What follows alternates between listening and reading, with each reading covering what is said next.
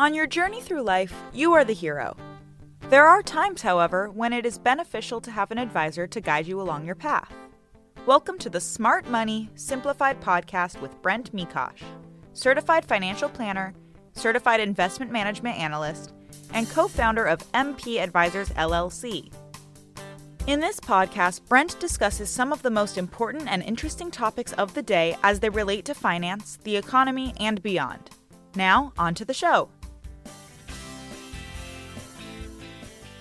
Hello and welcome to Smart Money Simplified with Brent Mikosh. Brent, good to be back with you, my man. Eric, it's good to talk to you again today. We've got another fantastic guest, and this is a return guest. We first spoke with Todd Bensman about 6-7 months ago about what's going on down at the border. And if there's a person that knows a lot about what's happening down there, it's definitely Todd. He spent about 20 years as an investigative journalist with a focus on the Texas border. In 2009, he then transitioned over to the Texas Department of Public Safety's Intelligence and Counterterrorism Division, where he basically looked at intelligence managed teams that worked with federal Homeland Security, monitoring terrorist threats and everything that was basically coming across our southern border. He's written a few books. Most recently is this book. It's called Overrun, which was released, I think, Todd, about 3 months ago now, right? Yeah, late February. And I really suggest that anyone that's concerned or curious about what's happening in the border and really wants to cut through what most of the media narrative is, please pick up this book because, it's deep, it's very dense, but it reads almost like an adventure book with a lot of unfortunate consequences. But I mean, you basically start this book talking to human smugglers down on the Texas border, and it goes from there. And for me, I think the most powerful thing was you're dispelling a lot of the myths, at least that we're getting, particularly from the administration, that this massive migrant surge that we have is caused by natural disasters and hurricanes, and these people are seeking political asylum. This is carrot and stick stuff, and you lay this out in terms of how quickly certain policies, both under the Obama administration, under the Trump administration, were able to definitely reverse this tide. And what we're doing now, I mean, I don't even know where to start because honestly, reading this book to me was absolutely infuriating. So I hope that's a good introduction, but tell me what's going on now. I know we've got a lot of big developments at the border, and what can you share with me about what's new? Well, again, most of the messaging coming out of Washington is designed to confuse and misdirect you. So everything that you're hearing right now is untrue. It's just patently, objectively untrue, which is to say that a new strategy rolled out on May 12th is having the desired effect of bringing the border under control, of reducing the number of illegal crossings by, the president himself said 70%, that everything's well, don't worry about it, we got this. That is not the case at all. What they did, though, is they sort of, like you remember the old shell game where you have the three cups and there's like a pebble under one of them, and you have to like kind of pick the one that's got the pebble under it. That's what's going on here. There's a pebble there. They are lifting the cup and saying, look, there's nothing there, and don't worry about these other cups here. There's no pebble. Yep. What they did is we had very large numbers of immigrants who were crossing between the ports of entry, think just brush, going through the brush, usually turning themselves in. We had a lot of runners for 2.5 years. And in order to get control, quote unquote, of that, the administration created a new system where they would provide entry permits to tens of thousands of immigrants a month while they're still in Mexico, so that they could cross over a bridge or through a port of entry, not between the brush, which means that they can count them in a different category, not the bad category, but a better category. The bad category that they were counting in was illegal apprehensions. The good category is, we don't know. They're not telling us how many. They're just moving them through the ports of entry where you can't fly a drone over it and see it. You can't differentiate the people coming off the bridges from anybody else coming off the bridges unless you know what to look for. And literally tens of thousands of foreign nationals are being brought in that way now. And so when the president says it's down 70%, first of all, that's not accurate, but the illegals are down, but the numbers of people are just the same as ever. They're just down here, but they're up over here. And so that's what I mean by the shell game that's going on. That's probably where the greatest number of immigrants are now and how they're crossing in. There's still just as much entering all of our cities, creating this burden. Where are we going to put them? I mean, it's just as though they came in illegally. They didn't come in illegally, but the government is moving them in illegally now. This way that they're doing this is not authorized by Congress. It's a massive new admittance system, and admittance systems have to be approved by Congress. So that's probably the biggest change at the border since in the crisis since I wrote about it in the book. The other, Sorry. yeah. Well, Yeah. the other thing that's happening is under the new strategy, the idea is to punish immigrants that cross between the ports of entry through the brush in various ways to make it hurt, so that they go back into Mexico and use these permits to keep that reduced. But what's happening instead is that they're not using any of those punishments or any of those consequences at all. So the numbers of people that are coming back, crossing in illegally and turning themselves in, is on the way back up to where it was. People are blowing off the permit system in larger and larger numbers by the day because they realize that they're getting in quicker if they just cross illegally. The administration is still letting them in and not applying any of the consequences. And so it's just a matter of time before even the illegal encounters go kind of back up. And then the last way that they're getting through, not to take up all your time with this, but they're running. The ones that won't qualify for the permits and the ones that don't want to get caught because they will be prosecuted or pushed back because they have criminal history, are running. And the number of runners is way up. The gotaways is way up. So there are 3 different channels right now that they're pouring through in just the same numbers as before, but you just can't see it. And you mentioned, in terms of the numbers, I think one of the great points that you lay out in your book is, my great grandparents came through Ellis Island, and I know you are also from an immigrant family. So it's you look at these issues, and all of us, essentially, with the exception of a few of us here in the United States, obviously came here from somewhere else. But the order of magnitude, I think, in the way it's being done is the main point. I mean, Ellis Island, you say in your book, is a 60-year process. They brought in 12 million people. We're at, no one knows, we're 4 or 5 million people over just a couple of years. I mean, these are just incredibly massive numbers. We've never seen anything like this. Is that accurate? That is absolutely accurate. For most of the modern era, since we started keeping track of border crossings in 1960, we probably, I'd say, like maybe over let's say the last 10 or 15 years, we typically would have maybe 300 or 400,000 a year apprehended at the border. That doesn't mean they were let in. That's just how many were apprehended. Sounds like a lot, but not by comparison to today.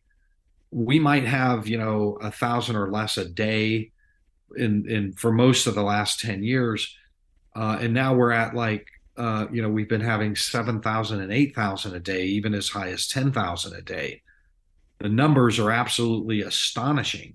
They blow through every single national record that we have kept on the books since 1960, and really even since 1903, when we were keeping other certain kinds of records as well. There is no record left unsmashed by this one in the last 2.5 years. And I don't mean just the number of people coming over, but other policies that were put in place to arrest criminals, criminal aliens. The lowest number of criminal aliens ever swept up and deported, the lowest number of deportations of any kind, the highest number of murderers and rapists and child molesters allowed to stay. I mean, every kind of number that most reasonable people would consider to not be a good thing for the country is just broken as a record under this, just in the last 2.5 years. And I go through it at length in the book in chapter 1, Welcome to the New Page in History. And I go through, and name all of the records that are broken. I mean, the highest percentage ever of people from all around the world who are not Mexican or Central American, 40% plus reaching that border. The entire world is on their way here because the door is open. The highest number ever of terrorists who are on the FBI terrorist watch list being apprehended at this border. We're at about 200 now in the last 2 years. Like about 100 of those a year. There shouldn't be like really more than a few of those in any given year. We've got 200 of those. The highest number of gotaways, people that have gotten through into the interior, 1.7 million, 60, 70, 80,000 a month, just got through, not apprehended at all. We don't know who they are. I mean, you name it. This is the greatest border crisis, mass migration crisis in American history, without a doubt. You mentioned in your book that, and I'm forgetting his name right now, but it was a senior Obama administration official that back in 2014, I believe that was the year that you said, mentioned that 1,000 encounters a day was an emergency, that was a crisis, and now you're talking 7,000-8,000 that we may perhaps more. What's going on? Because everybody kind of thought with the current administration that you would get Barack Obama Part 2, and you did have some clampdown on what was occurring on the southern border under the Obama administration, as you did under the Trump administration. What's going on here? What's changing now?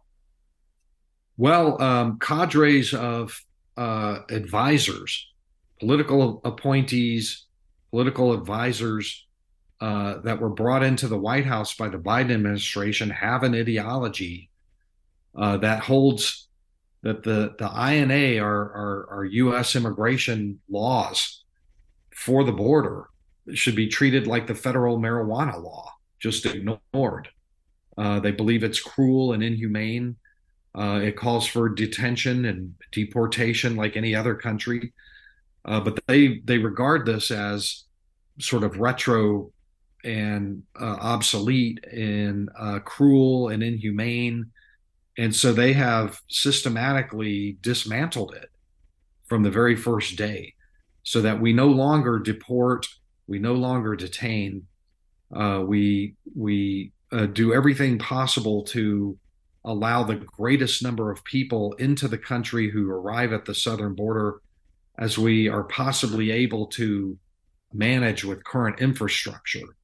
And this is something that has just never been done before in U.S. history.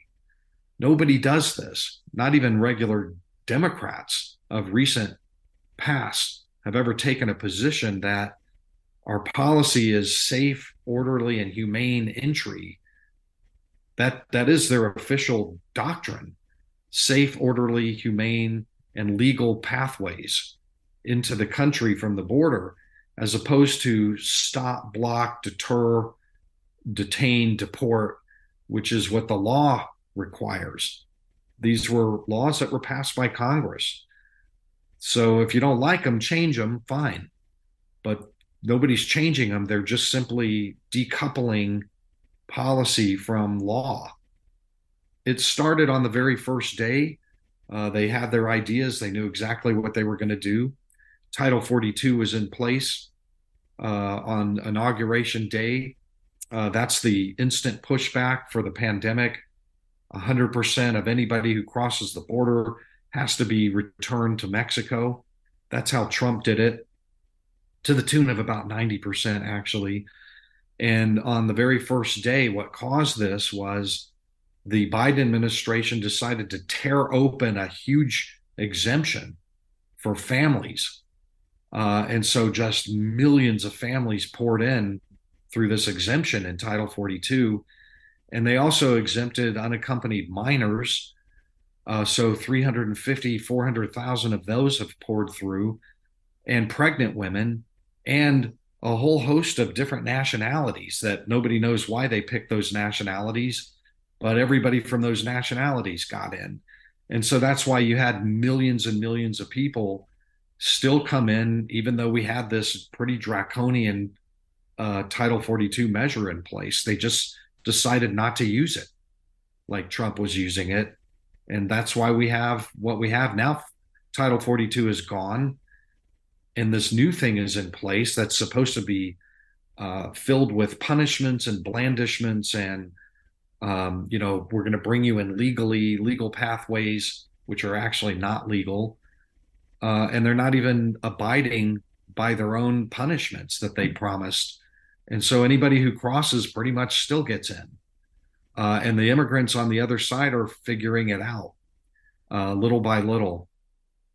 Yeah, that's a great point, because the one thing that you immediately take away when you start on this book is most people in this country, and I would throw myself in that category as well, really don't have any idea the procedural or legal issues that are either being applied or not applied. These people crossing the border, they know better than all of us what these loopholes are and how to exploit them. How is it that we are so, I guess, uneducated in terms of citizens of this country for what's going on, where really the rest of the world knows exactly what's going on, and they're acting with it not only on their feet, but it's expensive. I mean, I have a ton of empathy for people that want to come here to have a better life. There's absolutely no question about that. And that's one of the issues that I have with this, is because you are, the amount of abuse and rape and child trafficking, the drug, the fentanyl, the everything that comes along with an open border. This is not humanitarian. This is absolutely barbaric to allow people to walk into situations, to knowingly let them walk into situations where they're going to be taken advantage of. But they're willing to take that risk because they know that the door is wide open, and they're willing to spend a lot of money to do it. And so you again make the point in the book, you're funding the cartels to the tune of billions of dollars, which is going to continue to destabilize a lot of these countries in South and Central America, which apparently have been one of the stated goals, at least, to try to handle, I guess, the root causes. But why do you think we're so misinformed about this in our own country when the rest of the world knows exactly what's up? It is a huge disconnect, for sure. I mean, for one thing, immigrants, understanding our policies runs to the very core of their self-interest, right? If somebody offers you a job in Chicago, I don't know where you are, but across the country in another city, most people will study everything about Chicago and the cost of living, and will my salary increase? That's just what you do for to make your decisions. And immigrants who are wanting to cross the border make it their job to understand every twist and turn and turn of the screw on our immigration policy. They listen to everything that every president says, to every news about a court decision that affects it. And so, because they're going to spend a fortune, a lifetime fortune. I mean, life-changing $10,000 to a Honduran is beyond anything that they could imagine. But they're going to beg, borrow, and steal it if they have to, in order to get in, because they'll pay that off and then make many multiples over a lifetime of that amount of money by working. What they want to know is, will these policies get me in? And when I get, and if they get me in, will I be allowed to stay in long enough without being deported to pay all this money back and then just be able to continue going, right? It makes sense. It's perfectly rational. I It's do it perfectly rational. Yeah. perfectly rational, but most Americans, I mean, this is complicated stuff. It's unless you're like me and you're paid to do it 8 hours a day, nobody's gonna, most Americans aren't gonna stand around and like try to understand why this is happening. They'll just, I think the administration and the political parties count on complexity to cover what they're doing and to get away with narratives that are completely false. You can just throw a lie out there in that ether and get away with it in a second. You'll never get checked on it. You'll just get reaffirmed by the media. Whatever you're saying gets reaffirmed by the media because even the media doesn't understand our policies and the way it works, the machinery, the gears, the way it works, like they're your average Haitian who's uneducated. It's just the way it works. My job, because I get paid to do this, is to try to explain this, why they're coming. Yes, their countries are terrible. Yes, we're better, a better place to live. Our systems work. The cops don't usually shake you down here, that sort of thing, and it's a better place to live. But those issues are long lived. They don't explain ebbs and flows, retreats, mass retreats, and mass rushes on the border. The only thing that explains mass retreats and mass rushes in a week or month to month or year to year are policies. Is the door open? Is it closed? It's really just that simple. Is it open? Is it closed? Am I getting in? Will I get a return on investment for the money that I'm going to spend on these smugglers? Do you think that because you've talked to a lot of migrants, do you think that that's how I know this? Yeah. I mean, they like literally, again, your book reads, it's kind of like an adventure novel almost in the sense of, the amount of interactions that you have with people. But do you think that I saw something on the news that quite frankly disturbed me a little bit. It was a Venezuelan man, if anybody that's following politics, Venezuela is a complete disaster. I mean, it descended into Marxism and has gotten worse from there. And he crossed in the United States and he was weeping and sobbing, and I can absolutely empathize with him on that. But what he said was, I don't know I'm just glad to be here. Thank God I'm here in the United States. I don't know what happened to my own country. That concerned me because if you don't know why the things that occurred in your own country led to its disaster, you're liable to bring some of that here. Do you think that based on your experience talking to a lot of people that are coming across, do they know what they're fleeing, or is it simply, a glowing, radiant dollar that is drawing them here? So the answer to that question is actually pretty straightforward. Most of the Venezuelans that are crossing into the U.S. don't know what's going on in their country because they haven't lived there in 6, 7, 8 years. Nobody's fleeing Venezuela. None of them are fleeing Venezuela. They left their countries for safe, third, prosperous other countries many years ago. What they're going to tell you when they cross the border is, oh my God, I'm fleeing my country. That's a lie. And that's a prosecutable felony also. You can't seek humanitarian protection in the United States by lying on federal papers and to federal agents about where you're coming from. I've reported elaborately about the fact that most Venezuelans and Haitians, for that matter, and even Cubans, haven't lived in their home countries in many, many years. They left a long time ago and were prosperous, safe, had asylum in these other countries, had residency, often had children who were born in those countries. So they had citizens of, whatever, Chile or Ecuador, or Argentina, Colombia, etc. But they saw the door opening. They saw the door opening and they said, we can do better. And they went for it. So it doesn't surprise me at all that somebody doesn't know what's going on in Venezuela because they haven't lived there in years. Yeah, it's lying. Yeah, that's an interesting point. I was down in 2019. I was down in Colombia, and I was actually shocked the number of Venezuelans that you saw in Colombia. Yeah, millions. That again years ago fled what was happening in Doing Venezuela. very well. Doing Yeah, very in Colombia, at least when I was there in 2019, I think they've had some political changes since then, but beautiful place and was definitely on an upward trajectory. and not known for politically persecuting Venezuelans. That's not a Right. thing. That's not a thing in any of those countries.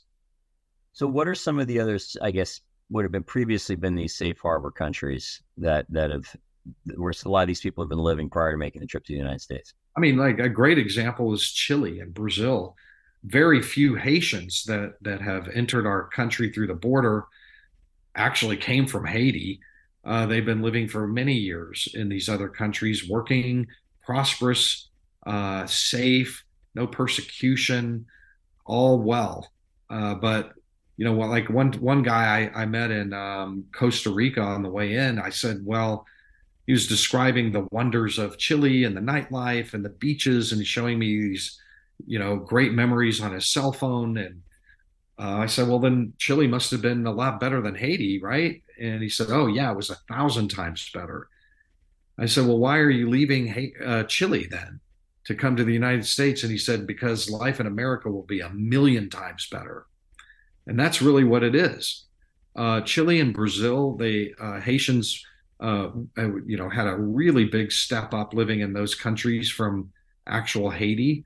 Cubans have been living in those countries as well for years, and in Mexico, all during the Trump years, in all over South America, able to find work. Definitely better than Cuba, but the door was open.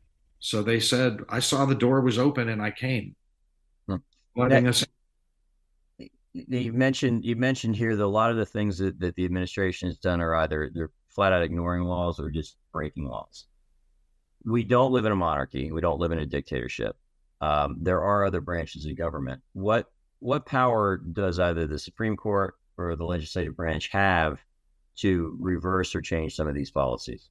I'm guessing that I don't know the answer to this, but I'm guessing ICE, Border Patrol falls under the executive branch. Is that accurate? Yes.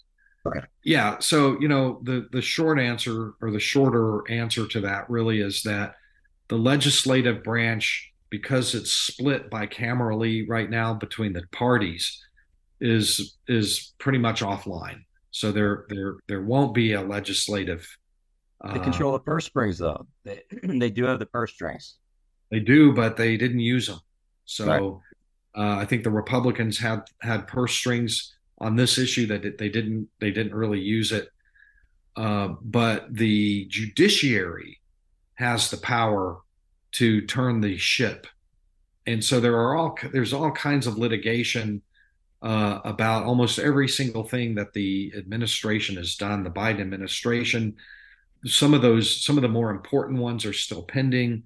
But I believe the judiciary is going to be the ultimate check on the administration's decision to no longer follow federal law or congressional statutes. So we'll see what happens.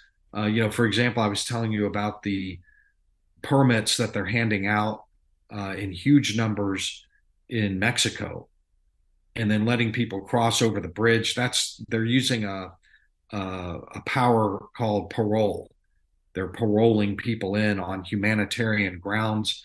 Well, that's only supposed to be used, it says so, on a case by case, very limited number of people per year, maybe 3 a year or something.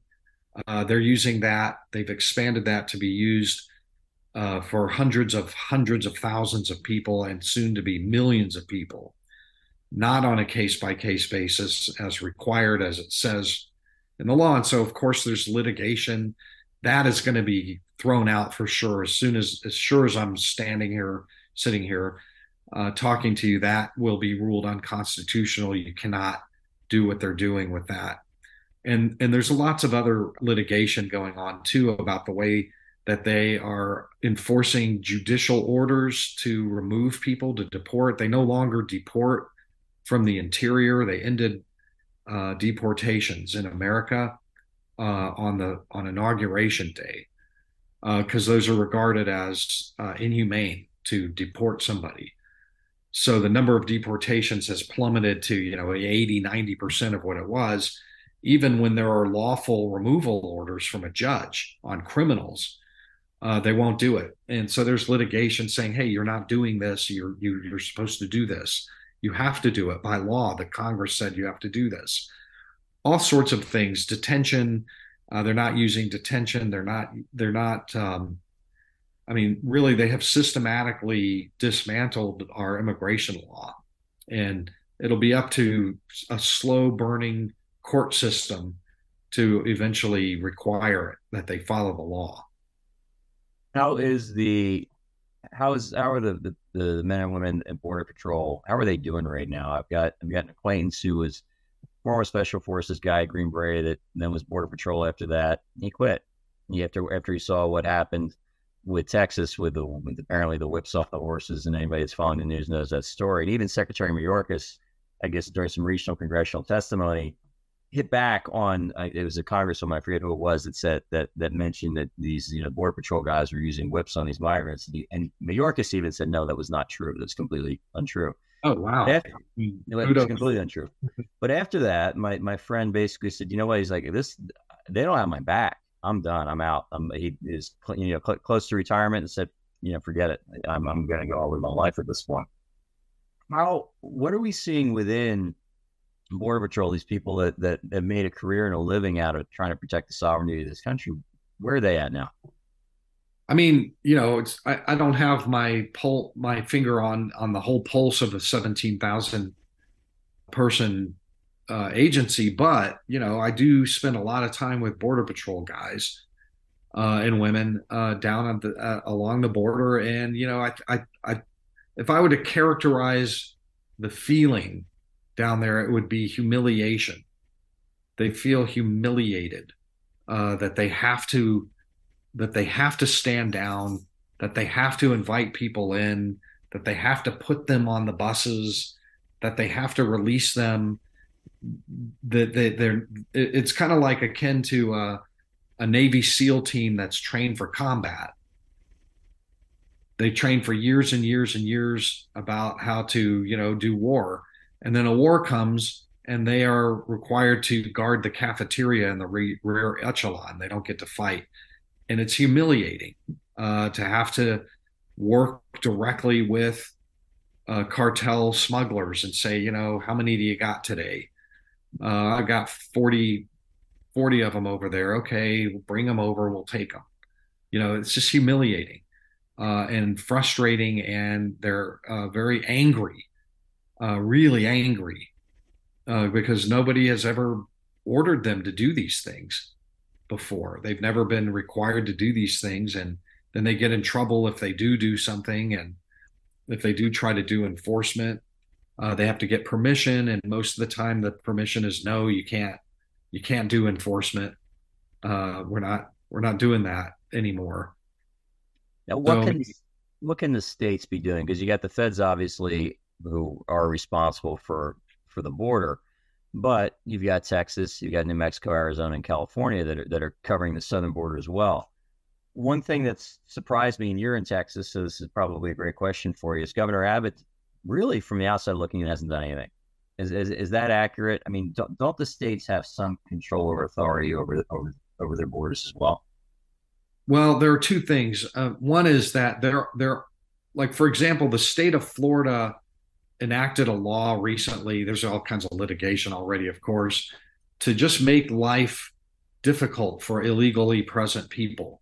All sorts of things like, employers must use E-Verify and verify that they're legally present. Most other states don't do that.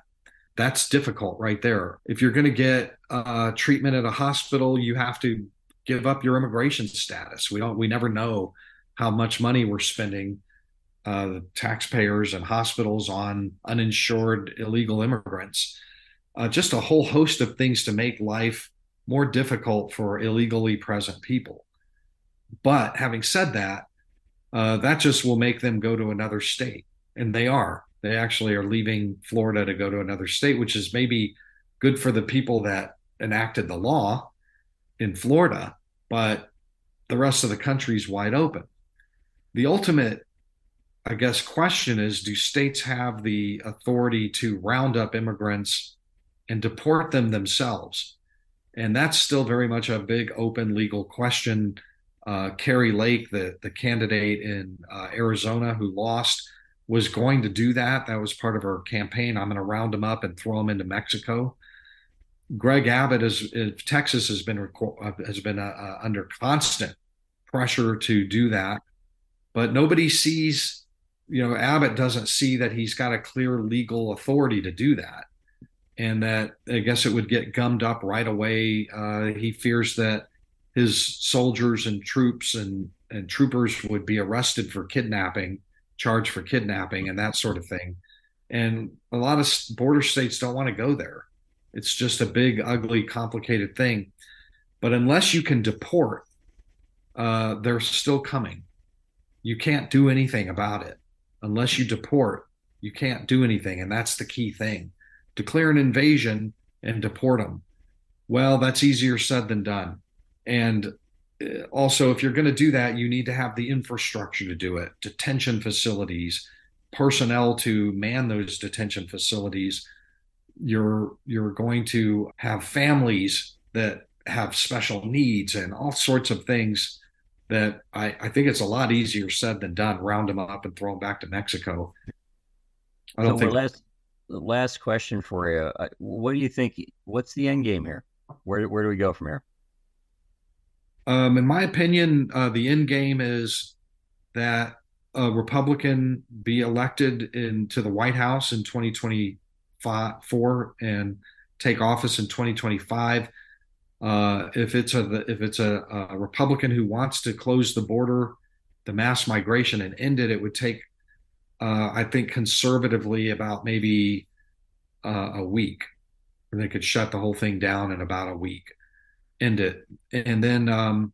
But if a Democrat gets in, then I think we're probably looking at something like turning the INA, the Immigration and Nationality Act, into the federal marijuana law, which just simply is like, okay, we're just not going to be doing this anymore. We're going to put the INA over with the federal marijuana law, and this will just be a new reality for the country.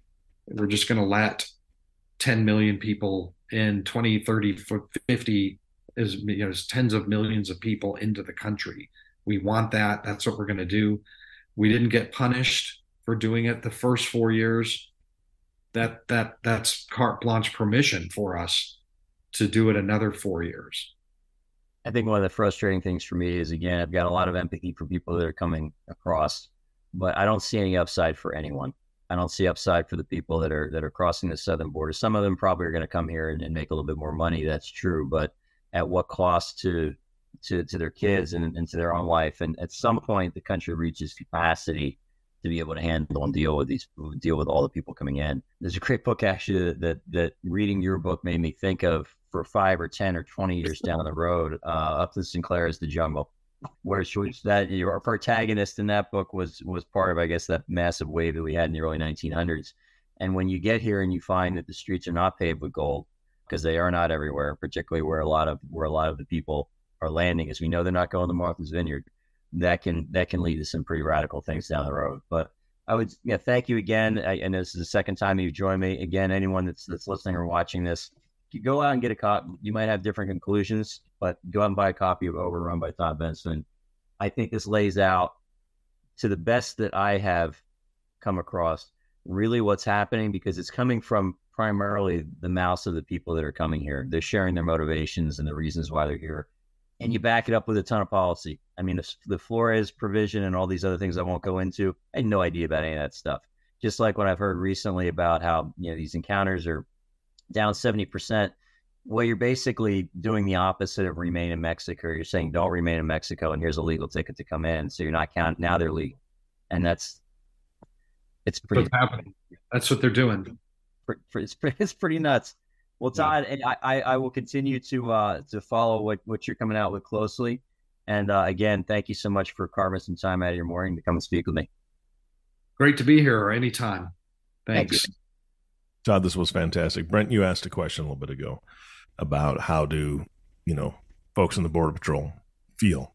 And I think I shared this last time. My father-in-law was Border Patrol for 31 years. You want to talk to a guy who feels like his entire career was just erased in the last couple of years? That's him. He's just like 31 years.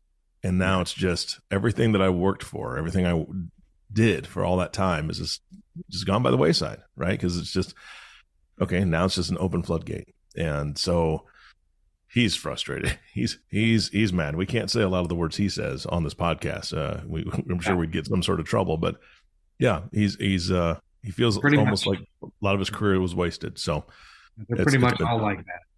Yeah. It's sad.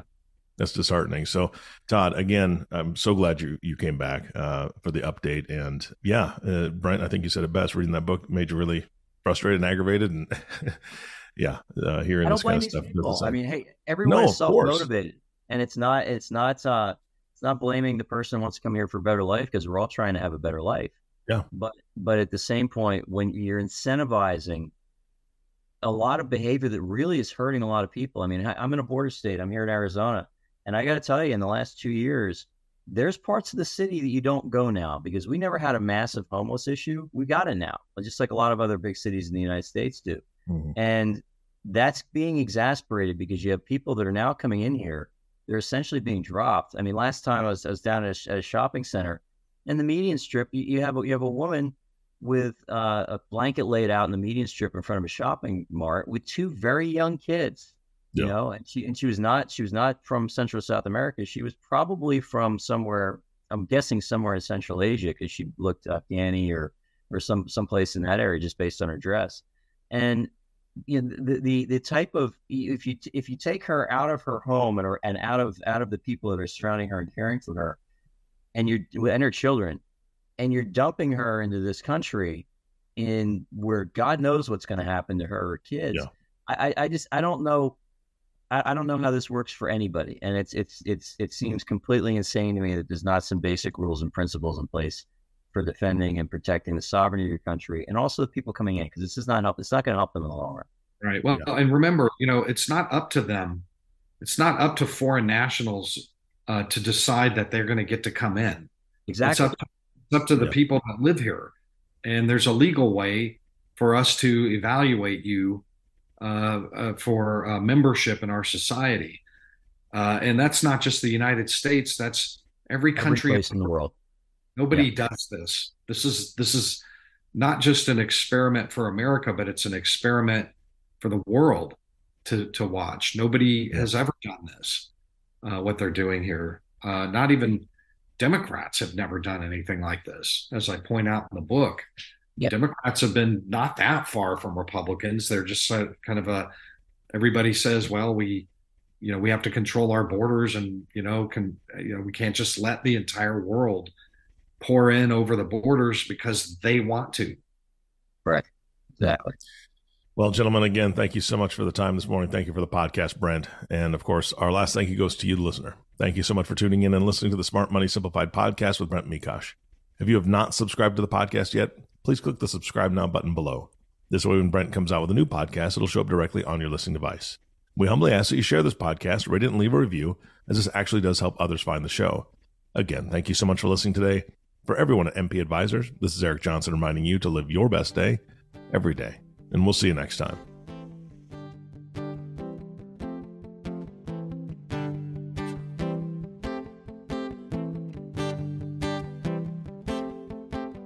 Thank you for listening to this episode of Smart Money Simplified Podcast. Have any questions about topics covered during the show? Visit www.smartmoneysimplified.com or give us a call at 602-255-0555. Don't forget to click the follow button below to be notified when new episodes become available. The information covered and posted represents the views and opinions of the hosts and/or guests and does not necessarily represent the views or opinions of Raymond James Financial Services Incorporated. The content has been made available for informational and educational purposes only. The content is not intended to be a substitute for professional financial advice. Always seek the advice of your financial advisor or other qualified financial service providers with any questions you may have regarding your individual situation. Securities are offered through Raymond James Financial Services Incorporated, member FINRA, and SIPC. Investment advisory services offered through Raymond James Financial Services Advisors Incorporated, MP Advisors, LLC, is not a broker/dealer and is independent of Raymond James Financial Services.